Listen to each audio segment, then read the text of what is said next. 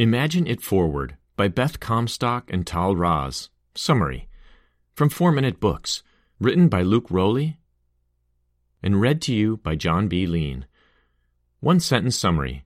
Imagine It Forward inspires businesses and individuals to challenge outdated thinking and ways of doing work by sharing the life and business experiences of Beth Comstock, one of America's most innovative businesswomen. Favorite quote from the author, quote, "A spark is a person, usually an outsider, whose unique perspective, the more different the better, challenges the team to think differently." Beth Comstock. It's no secret that our world is a busy one. We experience the effects of this daily, and it's only accelerating. Whether in our personal or business lives, we always have to stay on top of things, innovating along the way to reach our goals. You might have a hard time keeping up with these constant advancements in society, but you don't have to be afraid of it. You can shine through and win, even when it seems like the ground from underneath your feet is crumbling away, forcing you to take yet another step forward, even when you don't feel ready for it. This is what you'll learn how to do in Beth Comstock's book, Imagine It Forward: Courage, Creativity, and the Power of Change. You will be inspired by stories from her successful career as the vice chair of General Electric and how she helped the company navigate incredible changes. Just 3 of the many lessons I learned from Comstock's life are: 1. Sexism is still rampant in the business world, but you can beat it if you look to your natural strengths. 2. Daring innovation can help you get through difficult events. 3. When things are uncertain, get clarity and point yourself to a better future by creating a meaningful story about it. Let's dive right in and get some inspiration from the life of Beth Comstock. Lesson 1. Comstock overcame sexism in the workplace by utilizing her strengths. It's 1998, and Comstock's career is booming forward. She's already helped NBC News become a major media player and is only 38 years old. Things were about to get even crazier when Jack Welch, the CEO of GE, invited her to become the company's vice president of corporate communications. Not anticipating this would be her toughest position yet, Comstock accepted. She did know that it wouldn't be easy, but she hadn't realized how much intense sexism she would have to deal with. GE was mostly men in the late 90s. It was so bad that when the company had a conference at a hotel, they converted the women's restroom into a men's. Comstock and a few other women had to use a makeshift bathroom near the kitchen. Things were no better at headquarters, where she didn't get invites to vital meetings. Sometimes the men even told Comstock how much they hated the idea of a woman in their realm. Using her strengths proved useful, however, when she realized her introvertedness was an advantage. She could easily listen and observe, intelligently considering the conversations that the men wouldn't let her participate in. This made it possible for her to think more about the ideas and plans that they were throwing around than the men themselves. This distinction helped her not take it personally and instead focus on the topics they were discussing. Lesson 2.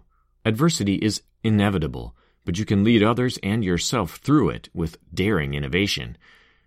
It's easier to put our heads down and try to wait it out when tragedy strikes the world.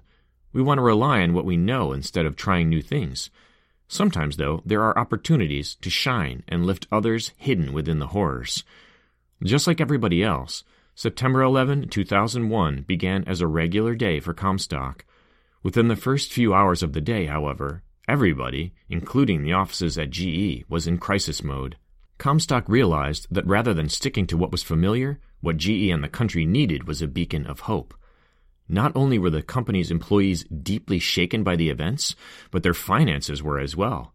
Comstock knew that an uplifting message was vital to the health of the entire workforce. Although almost everyone thought she was crazy, she pushed forward to put a full-page ad in print media. It depicted the Statue of Liberty with rolled-up sleeves stepping off her pedestal. The text outlined how America would stand unified to move ahead and never forget. It was just the message of hope that people needed, many of whom cut it out and put it on the walls of their businesses. This was her way of using bold innovation to imagine things forward to a better future for all. Lesson 3. Amid uncertainty, craft a meaningful story about your circumstances to get clarity and focus on a brighter future. We cannot escape change. This is especially true in this age of technological advancements and new business emerging constantly. In the words of economists describing this constant flux, it's volatile, uncertain, complex, and ambiguous. Comstock hasn't been safe from these disruptions in her time at GE. Sometimes the company has had to struggle through it. With a stock price as high as $60 in the early 2000s, things were looking good for the company. But the finance department began finding places where the numbers didn't add up. Even strategy consultants the company had hired said everything was fine. But it wasn't. A year afterward, the Great Recession began with the subprime mortgage crisis. GE had investments in these and was hit so hard it got to the brink of financial failure. It would have been the end if it weren't for the government bailing the company out.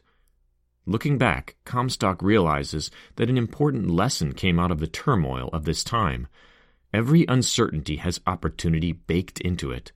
Taking advantage of that is only a matter of telling the right story about what's happened.